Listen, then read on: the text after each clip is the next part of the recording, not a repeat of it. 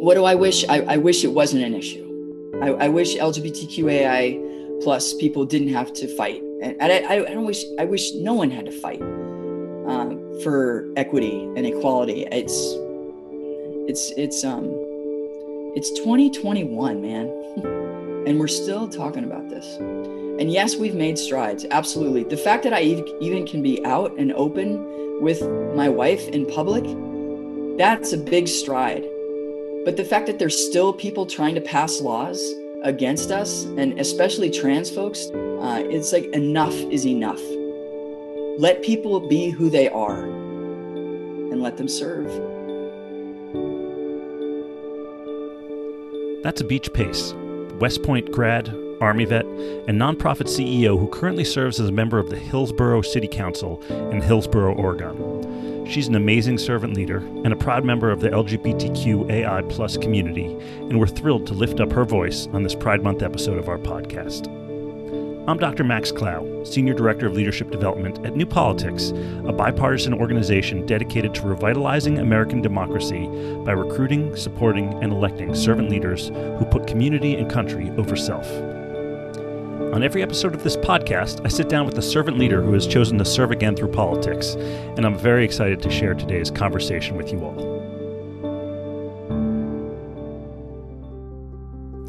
Beach grew up in New Jersey and felt the call to serve in the military at a young age. She attended West Point and after graduation volunteered to serve in the Ordinance Branch, both domestically and overseas.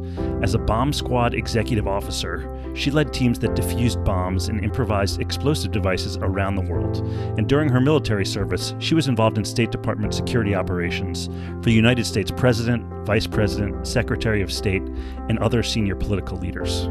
As a member of the LGBTQAI plus community, she served all those years during the Don't Ask, Don't Tell policy when queer individuals could be discharged from the military if their sexual orientation was made public. She eventually left the military and entered the corporate world, where she worked in pharmaceutical sales.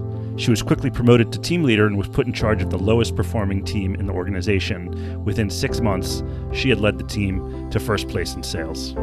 After 9 years in the corporate world, she found herself missing the sense of purpose she used to feel in the military. And that's when Beach made the jump to the social change sector, where she served as the executive director of City Year San Jose, where she took a site that was $750,000 in debt to financial health during the recession of 2008. Beach now serves as the CEO of Big Brothers Big Sisters in Columbia Northwest, an organization serving more than 500 youth and their mentors. Equally important, after years of being told that she should run for office, Beach finally decided to enter politics by running for the city council in her town of Hillsboro, Oregon in 2018. She won that contested election with 67% of the vote. On this episode, she discusses what it was like to serve in the era of Don't Ask, Don't Tell, what she learned about leadership from her time in the military, and why she thinks the opportunity to serve again through politics is worth the risks and challenges.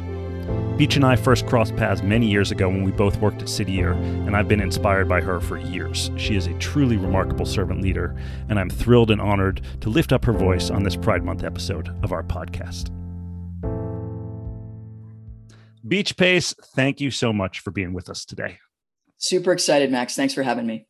Awesome. So here's where I always like to start. What is your earliest memory of learning the value of service? Oh my gosh.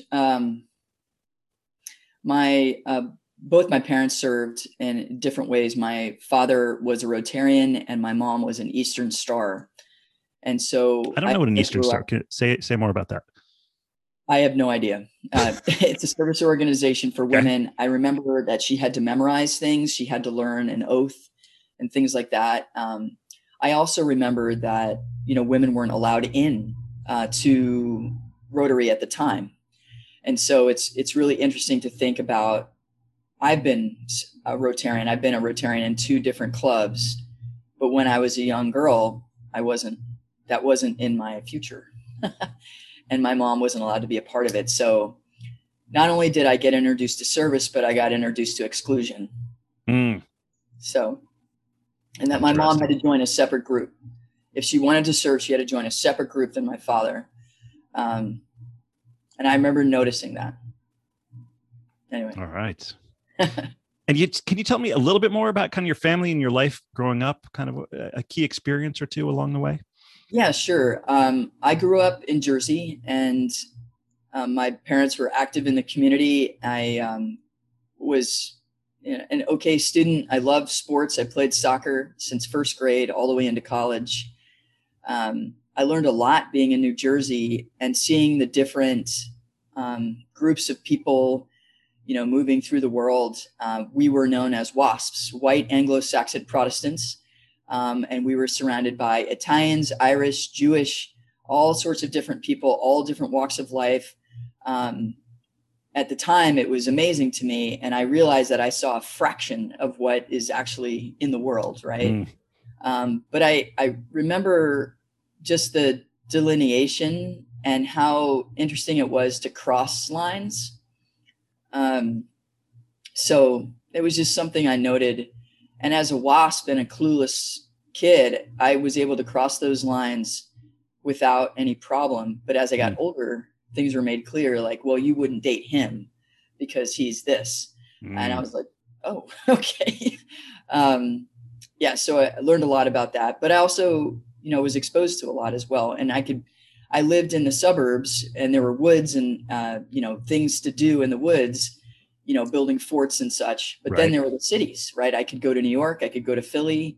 So it was a really interesting place and way to grow up for me. Awesome. And you chose to enroll at West Point for college. Was that an easy choice? Tell us a little bit about how that happened for you. It was an easy choice, but it wasn't necessarily an easy in. Because you have to apply, and then you have to get interviewed. You have a physical fitness test. You have a health test that you have to pass, a physical that you have to do. And that seemed, at the time, it just seemed like a lot of hoops to jump through to get in there. And as a teenager in high school, it was just like, okay, what now? And I was slowly dipping my toe into this military life. For example, my physical was at a naval base, right? And so I am totally, at the time, completely clueless about where I am or who is what and all that. But and then the physical fitness test was at Fort Monmouth, New Jersey, and you go in with all these other candidates who are trying to get into West Point and do your best on these tests. So, and I remember of the whole group that went to test, one guy made it into the academy, and I did too. And I remember seeing him. I was like, oh my gosh, I know somebody. That guy. Yeah. So, but help us understand a little bit. Where did it's still a pretty, 1% of the country serves in the military. Where did this understanding that was going to be your path come from? Well, I always was interested in the military. I watched, war movies, I guess. I was into that. I was into military history. I thought it was very interesting. My high school history teacher, Nelson Majuri, was a former Marine, and he was supportive. I was in junior ROTC, Air Force junior ROTC, and Master Sergeant James as well. Both these men were very supportive of me and never hesitated as I expressed interest in the military. And so they kind of helped me along. And then I heard about the academies, and I remember thinking, oh, that's for the smart people, not for me. And these two men and other people were like, no, actually, I think it is for you. So as I learned more about the academies and what I was most interested in, West Point piqued my interest because there's this poster, and it has a picture of Eisenhower and MacArthur and some other military leaders. And underneath, it's just one line. It said, history was made by the people we taught. It was very powerful to me. Anyway, so I did a visit, a campus visit where I stayed in the barracks and went to a football game. Of course, they showed the best side of all of it, but I enjoyed it. I enjoyed being there and having to wear a uniform and not being able to leave post and not being able to party and all that. That was fine to me. That was inconsequential to me. I was most interested in learning leadership and being a member of the military. And I was highly idealistic, ridiculously idealistic. But it served me well. So. tell us a little bit more about what you learned about leadership from West Point. Man. I mean, I know it's a big question. Yeah, it is a huge question. At West Point Just a couple highlights. Yeah, West Point is set up in such a way that your first year, it's about you, where you are learning to essentially lead yourself and be led. Can you get up in the morning? Can you be in uniform, proper uniform every day? Can you do there are three things they judge you on: is leadership, academics, and physical fitness. And so can you perform all of those duties properly? And you have tiny leadership opportunities as a freshman. And then as a sophomore and junior and senior, you get more leadership opportunities with more people. And in the leadership and physical side, I excelled. I loved it and always got very good grades with that. And, the academics were a challenge. I found out later that my high school was rated second to last in New Jersey as far as its academic rigor. And so I paid for that, meaning I went to summer school. I struggled a lot, but I also realized that I can overcome. Mm-hmm. So, and the leadership highlights, I think of, there is something called the 11 leadership principle, Army leadership principles. And I remember reading them my freshman year and I was like, yeah, these are okay because, I know everything. Right. And now at 52 years old and being in leadership positions since I was 18 in some capacity, they are right on. Give us your favorite two. Know yourself and seek self-improvement. And deploy your soldiers in accordance with their capabilities. So you don't tell your soldier who is a transportation person to go do something that an aviation person would do. Yeah. You deploy them in accordance with how they've been trained. And if they haven't been trained that way, then you either get the training or do not deploy them in that area because you're setting them up for failure. You're setting the unit up for failure. Right. And so those two stick out to me for various reasons. But and there's a whole nother podcast to be done. There's a whole thing. The depth of the way West Point thinks about this stuff. I know. But, and you're constantly evaluated in leadership. I would say at least monthly, if not weekly, you're looked at in some capacity about your leadership ability.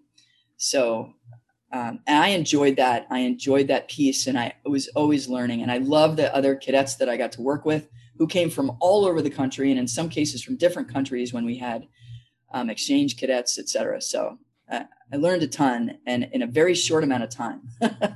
So great. And after West Point, you served in the Ordinance Branch, both domestically and overseas. And that included serving as a bomb squad executive officer. You led teams that defused bombs and improvised explosive devices. You've been involved in State Department security operations that involved the president and the vice president and the secretary of state.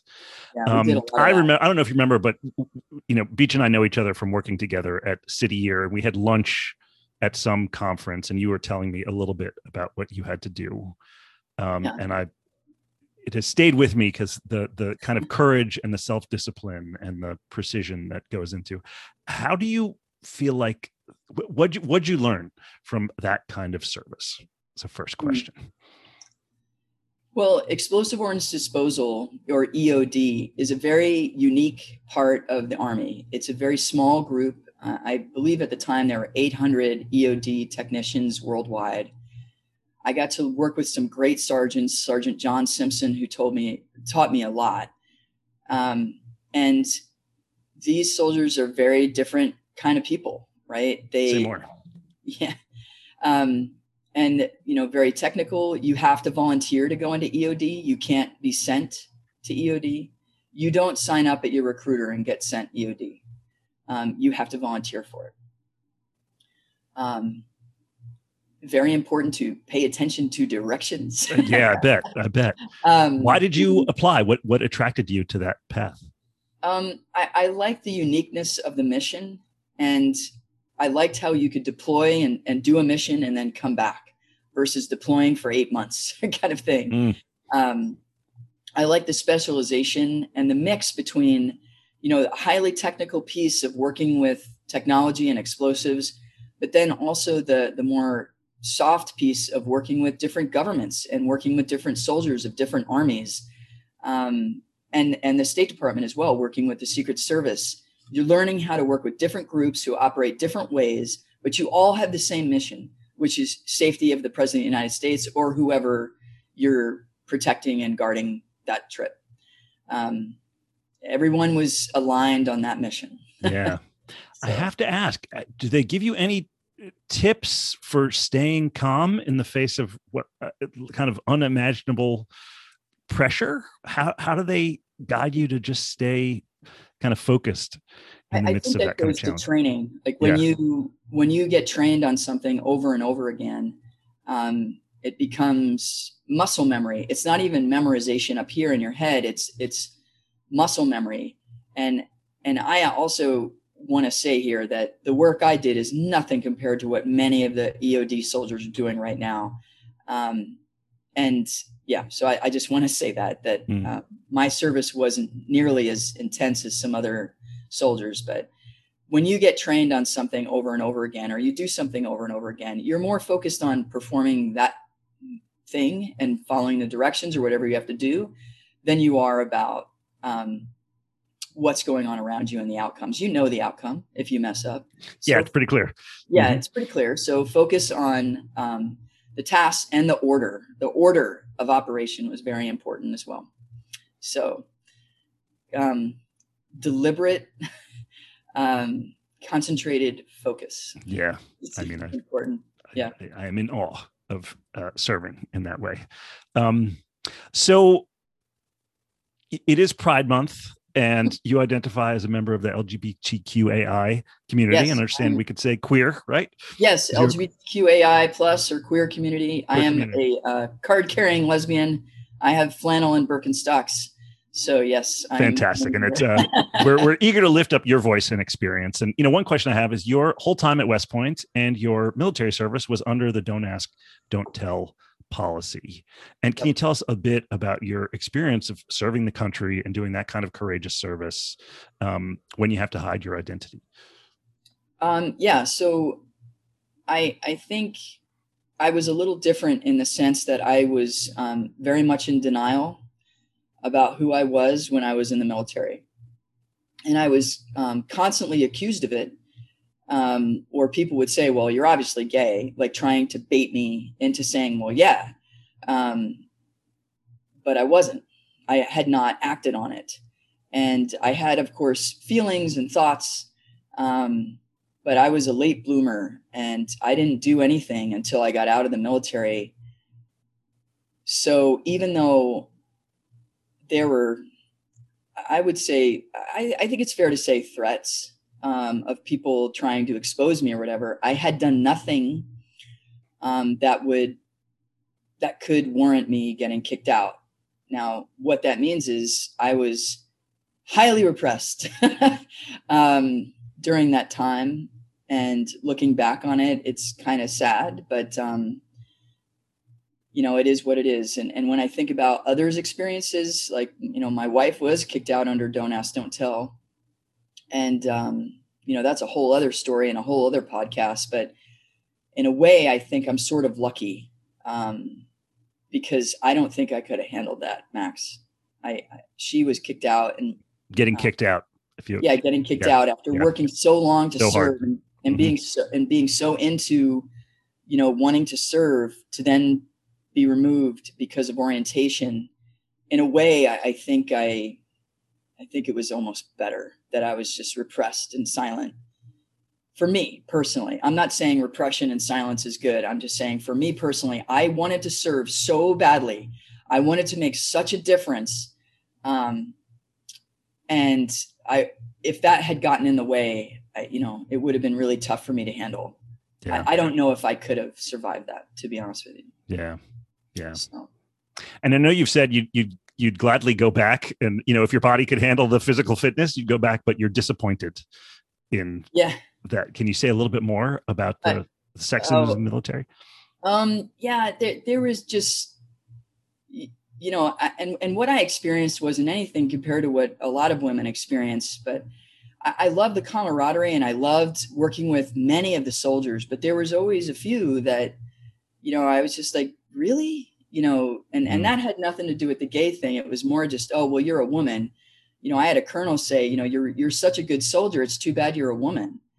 And I was like, okay, I just, after a while, it's, when you get, it's kind of like the ocean. You go swimming in the ocean continually tries to throw you out. And so you swim around and have fun. And then finally, at the end of the day, you go home. Right. And it's like that. It's like, how many times do I have to hear these comments to finally say, okay. And that was the thing, I had corporate recruiters calling me on the phone saying, we want you, we'll pay you. You're amazing.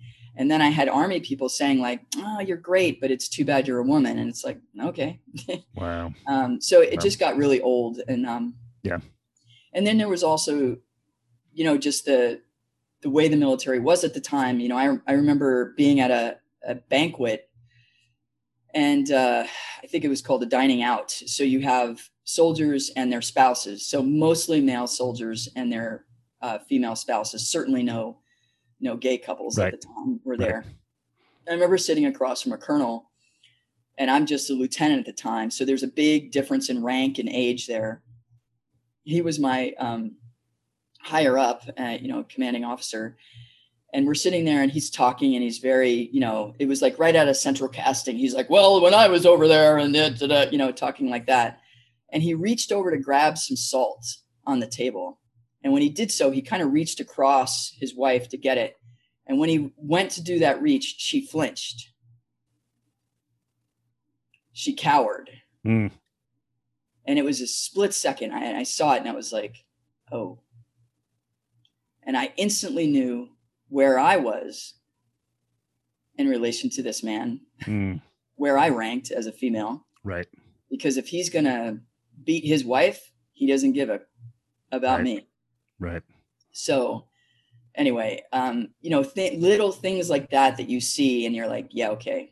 And so by the time I'm getting recruiter calls when I was a captain, they called for a few years. I wanted to stay in. And then I was like, you know what, I'm done, and my mom needed me, family requirements. Right. And all that. So, but if I could have stayed, I would have, if it was more conducive to everything, more welcoming. Yeah. Or just like, you're a great soldier, period. Not you're a great soldier, too bad you're a woman. How about you're a good soldier? And like, that's it. So, anyway, well, thank you for disappointing.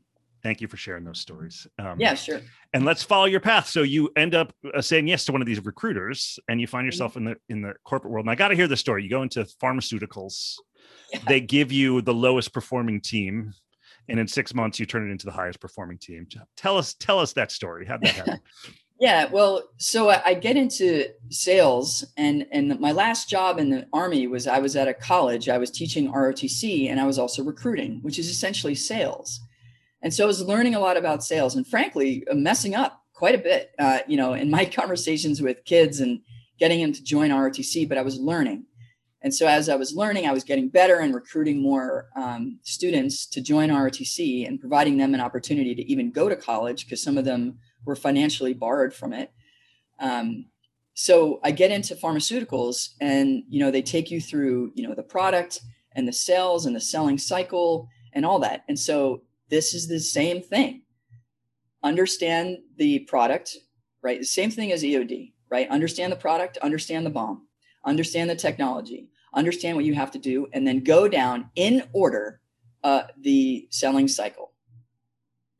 I can do that. And then they give you a car, they give you a credit card, and then they give you drugs to sell. And that's a mission, right? And then they give you a list of doctors to go see. So I have every tool I need, right? And a paycheck. That's nice too. And bonuses. So I have incentive. And I excelled. I really liked it. And I wasn't the typical sales rep. Usually they're really young and they're very good looking. I was neither. But I was determined, focused, and organized. And I would plan my work and work my plan every day. And so that enabled me to get promoted. And I was sent out to the West Coast. And I took a team that was 15th out of 15 districts in the company. And my first order of business was to just go talk to the sales reps and see, what's up? How are they doing? What's going on? And they were all varying experiences, ages, different demographics as far as like who they were calling on. Some were in, urban, like San Francisco or Seattle or Portland, and some were in suburbia or even rural locations. And I had one in Hawaii, which was really cool to understand. Got to make sure to visit that person. That's very important. Right. Very first visit. No. But just to understand all the different, basically terrain, right. Of who my people are and where are they selling, and then working with them individually to see, where can they improve, and being also very transparent with them is that if you perform, I can defend you and you get bonuses. And if you don't, you get to this point where you become undefendable. My mission is to make sure that you can get all the bonuses and do well. It's really up to you. I give you the tools, but you have to execute. And I was very plain spoken with them. And so I had some people who were like, okay, let's do it. And other people were like, nah, you don't know what you're doing. You're new and don't worry about it. And they ended up moving on because they weren't performing. So I also let people know that if they get job offers, which is common, to talk to me about it, to not sneak around or whatever, but just talk to me. And so we would compare compensation packages, and more often than not, they stayed. And then, the ones who felt like they could get a better role, they did. But I was just very transparent with people. And so people knew where I stood and knew where they stood. And so we got to number one. I think it was about 5 or 6 months it took us to get there. It was a while ago, but I was really proud of the team, and they were proud of themselves. Sure. Each of them had contributed to that. And then of course, they got a bonus for that. So it was pretty great.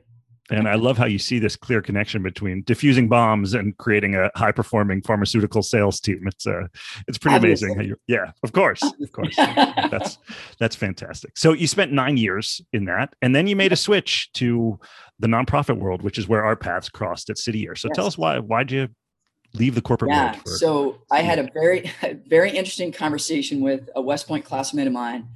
Her name is Becky Margiotta. She was class of 91.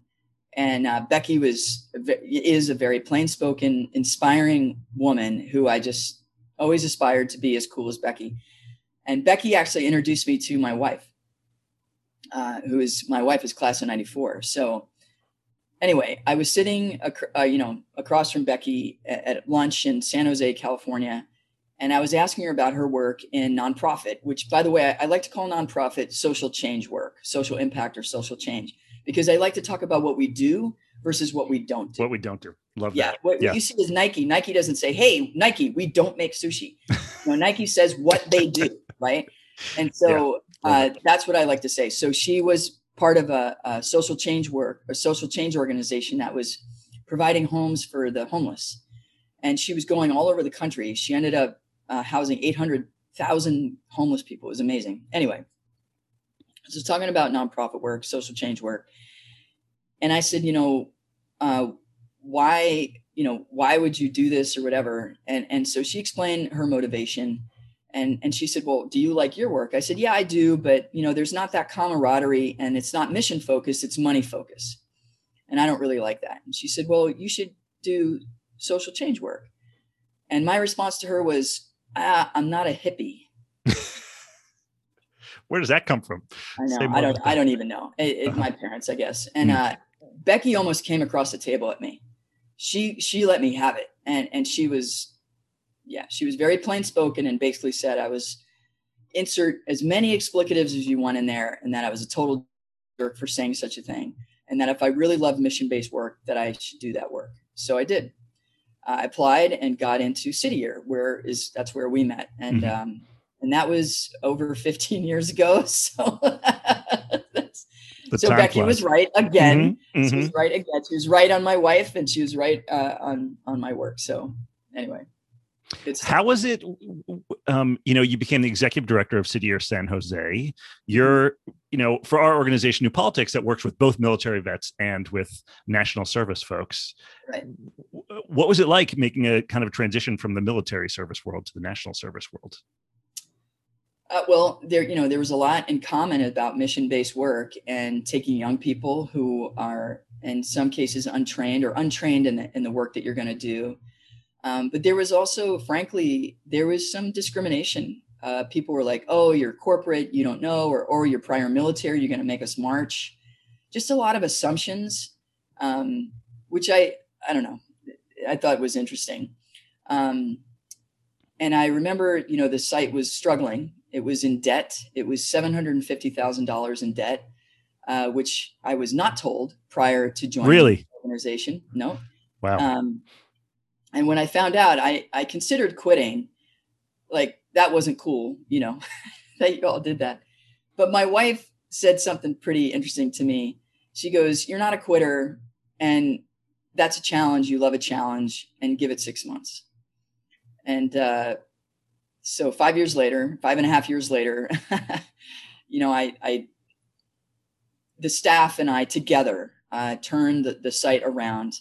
The board was amazing in their support and also getting new board members and all that. So it was a lot, and it was incredibly rewarding. And I really enjoyed my time with City Year and the work that we did.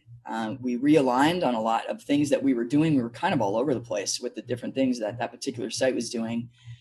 So I made some tough decisions of cutting out certain programs and focusing on the in-school and after-school tutoring and mentorship program. And that served us well, and donors liked it. And so that was great. And I also took the site over in 2007. And so I went right into the 2008 recession. Yeah, I mean, this. Wow. But we cleared the $750,000 debt. We paid that off, and during a recession, like through a recession. Yep. Incredible. And we made it through the recession, and then we grew. We grew at the tail end of it, and then kept growing. So, again, transparency, mission focus, training, accountability, standards. All of these are all the same things that I learned my first year at West Point, and it's just a matter of implementing them and inspiring folks to aspire to that. And it is very simple. Like, if you want to join the team and be a part of this, cool. And if this is not for you, have a great day. It's very simple. Not everybody likes to do this work. Yeah. And that's fine. So just being very transparent about it. Love it. And amazing to see the theme from the, diffusing bombs to selling pharmaceuticals to kids who are doing service in high need schools, and to just see the underlying theme of this is what it means to lead high performing teams and to get great outcomes. It's awesome. So I do want to get to, given the fact that we're in new politics, I want to get to the political part of the story here. Okay. So you decide to run for Hillsboro City Councilor in your state of Oregon. Tell us, when was this moment when you realized I need to step up politically? Well, that was a long fuse on that one, Max. So in San Jose, I had been approached when I was the ED executive director at City Year. I had been approached a couple of times to run for city council. And at the time, I had very young kids. My wife was a police officer in San Jose, and we had sort of cursorily discussed it, and she wasn't into it, and it just didn't fit. The other thing I saw were that when men ran for office and they would say something, people would be like, "Oh, I agree with him," or "I don't agree with him." And then when a woman would run for office, she would say something and they would talk about her hair or her clothes. And I'd already been through that. I'd already been through that in the military, where it's like, "Well, you're a good soldier, but..." So I'm like, I don't need that again. And with my little kids and all the things, it didn't fit, but it did stay in my head. And because people said it often. Yeah, I bet. And then moved up to Hillsboro, Oregon. We all, family moved up here, and I was here for about a year and a half before I went back to work. My wife is a police officer right now in Hillsboro. She's a lieutenant. And so while she was getting reestablished in a new department, I was taking care of the kids and volunteering like a nutcase. I was volunteering everywhere, and the schools especially, but at parks, for political campaigns, whatever I could do, I was volunteering. And that allowed me to learn about the city very quickly and find friend groups, et cetera. And then within 6 months, actually, I started hearing, you should run for office. And I was like, I just got here. And I took it as a compliment, and I still do. And I felt I had a lot more to learn and all that. And then there were two things that happened. So one of them was I had heard about Emerge Oregon. And so at the time, a woman named Jillian Shoney was leading it. And I was driving back from work or was doing something, but sitting in traffic in like July or August, facing west at 5 p.m. with the sun in my face, and I'm sweating bullets sitting in my car in traffic, listening to this NPR story about Emerge. And Jillian says, women have to be asked 7 to 10 times to run for office, whereas a man will just wake up and decide to run. And I'm sitting there sweating, thinking, I've been asked way more than 10 times. And I was feeling guilty. Jillian, a person who I'd never met through the radio, reached through and just like slapped me in the face and said, and she even said, so if you've been asked, you should think about running. So I was like, ugh, make it home, talk to my wife about it. She's like, oh, okay. So that was one thing. And then the final straw was my wife was tasked to be on the security detail for Governor Brown, the governor of Oregon, when the governor was visiting our county. And so she told me, like, this day I'm leaving really early. It's going to be a long day. And okay. So, and I was working at the time, but anyway, so she does the day and she comes back. She left really early. She comes back. It's like 11 o'clock at night. She drops her gear on the, when she comes in, which she doesn't do. She would normally carefully put her gear away, right? She puts everything just down on the ground, walks right up to me, like weirdly close to me, and says, you need to run. What happened that day? So I'm like, okay, what's up? And she said, I saw what Governor Brown did all day, and you do that every single day. You need to run for office. And so she wasn't saying run for governor, but she was saying she saw this political person doing her day, and I do that already. And so whenever anybody asks me, like, who's the first person you talk to when you're thinking about running for office? I always say your spouse, because your spouse has your back or not. I've seen both versions, not pretty on the ones that don't have your back. Yeah, we've seen that too. Yeah, right. And so that was the final straw, where my wife came to me unsolicited and said, yeah, we've been talking about this for a long time. And what I saw today is what you already do. Run. So I'd already talked to a city councilor. So I talked to more counselors, and you have to read the landscape, the terrain, and understand the geography that you're going into. So I educated myself on that. And then I saw the timing was right. It was about a year from that point that I would run. And then I just started preparing. I applied to Emerge. And so I ran in 2018 and won, and started my political career in January of 2019. Amazing. But one first question, which we, ask all of our candidates: how did your military kind of service background influence your running the campaign? Well, I mean, there's the larger question of the larger calling of service and duty and community. And then there's the piece about ethics, because ethics are sometimes not present in politics, are oftentimes not present in politics, which is sad. So bringing that, but then there's also just the organization of running a campaign. So I was lucky, and I had a great campaign manager who we're still friends, which is important to say. It doesn't always happen. Doesn't always happen. And so working with her and many other people who came out to support me, but this is now deploying soldiers in accordance with their capabilities. This is know yourself and seek self-improvement. These are all the leadership principles that came through. And when I didn't know something, I educated myself on it. So there's the hard piece, or I would say the technical piece of learning about an issue, but then the soft piece of learning, of relating to people, meeting people, getting to know them, and understanding their concerns and likes and dislikes in the community. And so just meeting a ton of people and putting myself out there as a newbie to run. So I did have an opponent. He joined the race with 2 hours left in the registration window. Okay. Yeah. And that's always interesting. You know, there's people who prepare, and then there's people.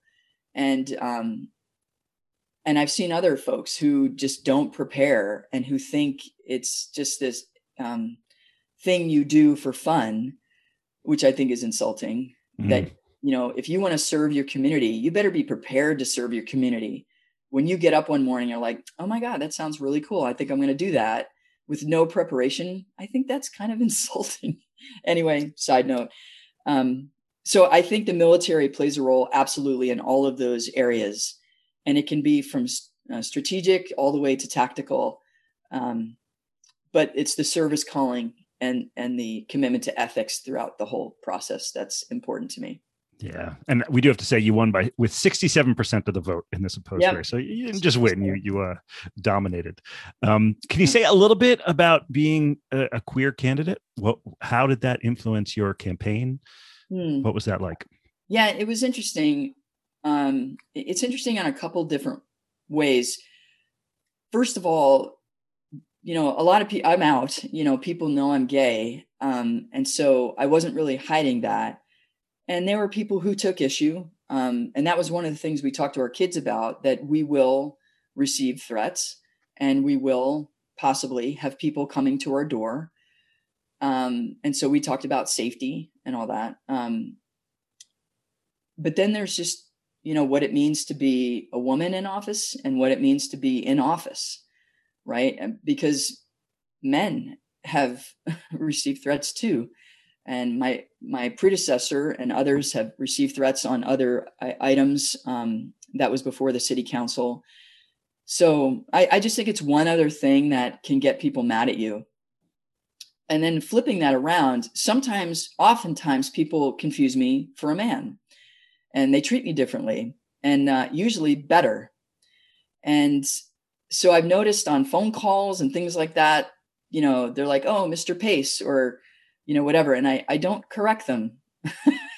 I'm just like, fine, you know, that's cool, because it doesn't, my gender actually doesn't matter. My service matters, not my gender. So that's something that's always interesting to me, that the way I communicate and my voice, I'm often construed for a man, and okay, that's fine. I will say the first month I was in office, I get a call from the police chief. I pull over when I see it's him, and I was in the car, and he's like, "Hey Beach, how you doing?" And I was like, "Is Jincy okay, my wife?" And he was like, "Oh my gosh, yeah, Jincy's fine. But I wanted to let you know you've received threats in the first month, 17 threats from one person."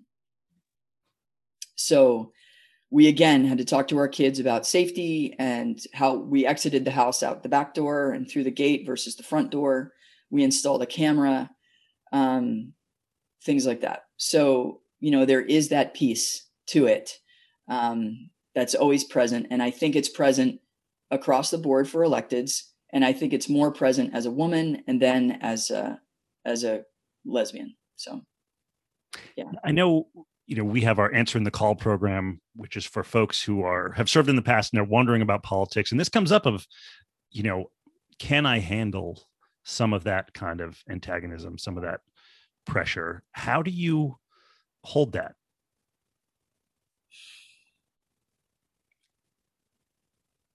That's a great question, Max. I'm actually personally okay. I understand people are upset, and there are things I can do to mitigate threats and also increase safety. what bothers me the most is the threats toward me, endanger my children and my wife. And that's what bothers me the most and concerns me the most. So you do need some thick skin, and you do need to measure and think about the threats that you get. And it hasn't dissuaded me from serving. I have never thought I'm quitting because of this. Other stuff, I've thought like, man, I don't know. But the threats I've been able to handle, and then my kids are older and they can understand it. I think if my kids were younger, I think that would be harder. And then again, we talked to them ahead of time before I even jumped in the race. We talked to them ahead of time saying like, this could happen. And so they were like, yeah, okay, we understand. And then when it did happen, they willingly went out the back door or they weren't first to leave the house in the morning, things like that. We put the cars in the garage, things like that, just to make sure. And that's security training, which I already had. Right. Right. So, you're kind of uniquely qualified to handle these things. So right. There's that. Right. But there are also things that had nothing to do with me being a woman or gay or, people mad at me for whatever reason. And that has to, that does take a toll. And, you have to balance that with, what is their specific issue? I had a guy, I knew he had an issue with me and others on council. And he said, "Hey, counselor, it's good to see you." And he shook my hand or he held out his hand. So I shook it. This is pre-COVID.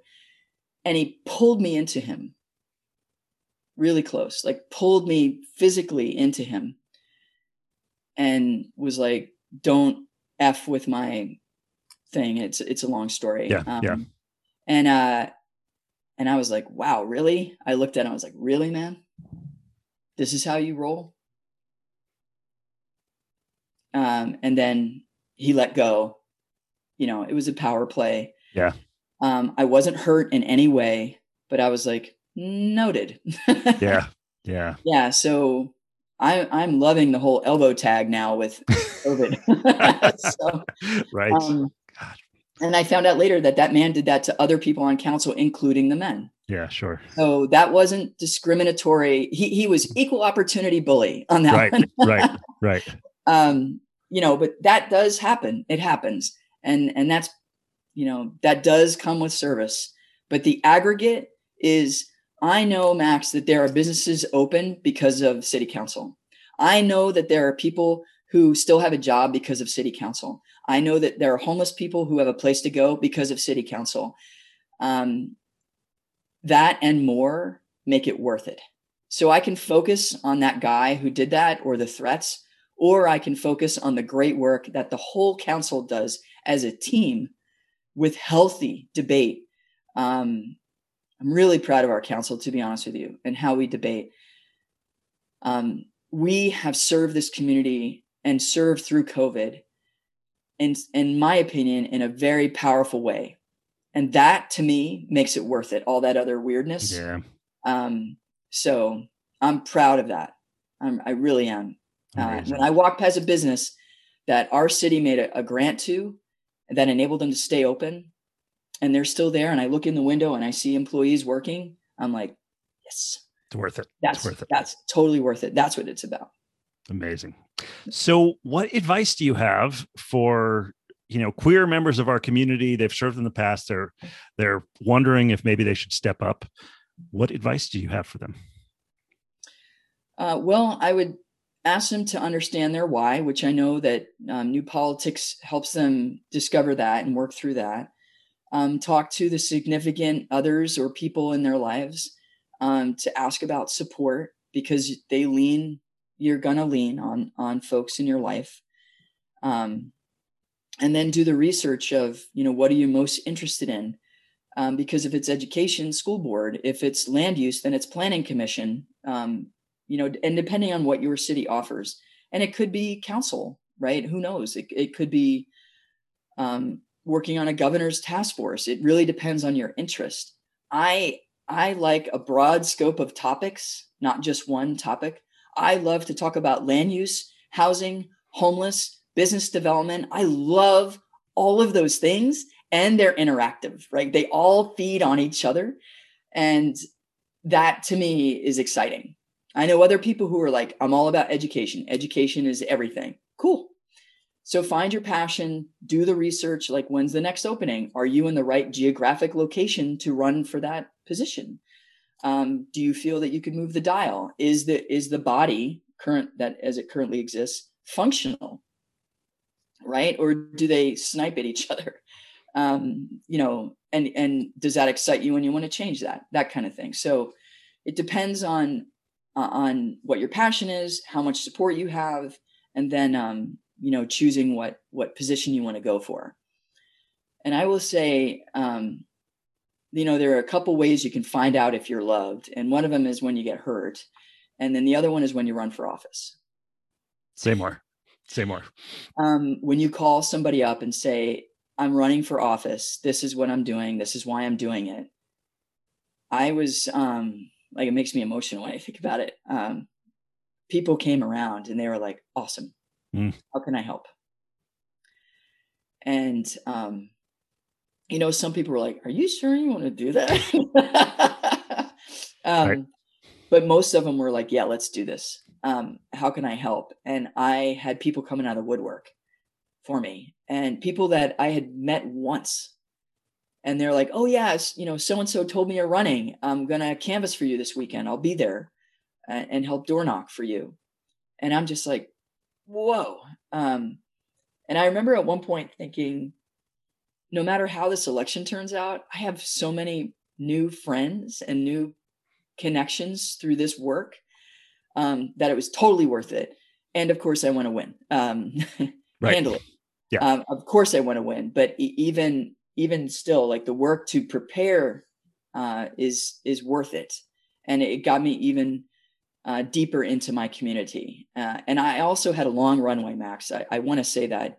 Make sure you got if you can, make sure you have a long runway so you could do this work over time. Most of the down ballot positions, you are working full time while you're running for office. So a longer runway is better. That's the model I did. What does that mean? How long is a long runway for in your case, city council? What did that mean to you? I mean, the conversations happened over like a decade, but the actual running, I started in 2017 having conversations. My wife in 2017 came back and said, you need to run. And that's when I started having conversations that summer. Then I did a program that the city put on, Civic Leadership Academy. That's where I met the amazing woman, Elizabeth Case, who was my campaign manager, and then did Emerge in 2018, which was the year I ran. And so I would say it was over a year of prep, and then attending council meetings, right? My favorite thing ever is when people say, I'm going to run for office, and you say, how many meetings have you attended? And they said, none. It's like, I'm going to run a marathon. Oh, when was the last time you ran? Yeah. I never run in my life. And it's like, you are insane, right? So you're signing up for 26 miles and you can't make it to the mailbox. Okay. So give yourself a long runway. Mine was, I would say, a year and a half. And give yourself the time to prepare and learn about you and learn about what's going on in your community, the dynamic of the body that you want to join. Understand that you have one vote on that body, and that if you're a single issue candidate, it's probably not going to come out well for you. Run for the overall impact, not because you want a stop sign at a certain intersection. Just don't do that to yourself or your community. Anyway, so that's the long runway. I had over a year and a half. Great. So, thank you. So we're getting close to our time limit here. And okay. A final question for you. It's Pride Month 2021. Yes. It's kind of an incredibly complex moment. There's a lot of signs of progress and acceptance, and also a whole lot of signs of discriminatory laws and ongoing violence against members of the trans community. Complex moment. What do you hope Americans are thinking about and reflecting on during Pride Month 2021? Oh my gosh. Max, I am tired of explaining why I'm supposed to be at the table. And everybody else is too. And I know that it's even harder for LGBTQAI community members who are people of color. It's even harder for them, right? And I want a time where we don't ever even, like I see debates going on out here in Oregon about cities flying the pride flag, and they don't want it up. And I had a conversation yesterday at a baseball game. This woman just had no idea about certain issues in the LGBTQAI plus community. And then when she did, when I told her, she was like, well, that's stupid or whatever. And I'm like, really? So equality, equity, fair treatment. I'm talking to a woman. Those things aren't important to you. And she goes, I know my place in the world and you should know your place too. So I was like, okay. Wow. Wow. So it's just exhausting. And I just wish people would see us for who we are, which are people in the world that happen to be oriented this way. But when I go to council, I'm there as a community member wanting to make great decisions for our community that benefit the most amount of people possible. And I get to do it through a certain lens. And all of my other counselors have their lenses. And they all add their input to it as well. And which makes it a great council and makes it, our decisions strong. So what do I wish? I wish it wasn't an issue. I wish LGBTQAI plus people didn't have to fight. And I wish no one had to fight for equity and equality. It's 2021, man. And we're still talking about this. And yes, we've made strides. Absolutely. The fact that I even can be out and open with my wife in public, that's a big stride. But the fact that there's still people trying to pass laws against us, and especially trans folks that have, they were even discriminated against inside the LGBTQAI plus community. It's like enough is enough. Let people be who they are and let them serve or not. Let them just be in the community as they are. That's what I would hope for. Thank you. Well, Beach, thank you for all the ways you have served. Thank you for sharing your story with our community. As always, I just feel honored to get to spend some time with you and just really appreciate your making time for this. Thanks, Max. Thanks for the opportunity.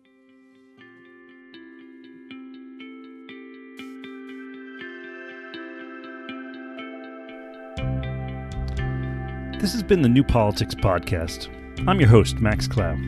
Thanks for listening, and I hope you can join us for our next episode when we meet another servant leader who's chosen to step up and serve through politics. If you want to learn more about New Politics and the candidates that we support, please check us out online at newpolitics.org. And as always, I'll leave you with this question. How do you feel called to serve at this critical moment for our nation? Thanks for joining. See you next time.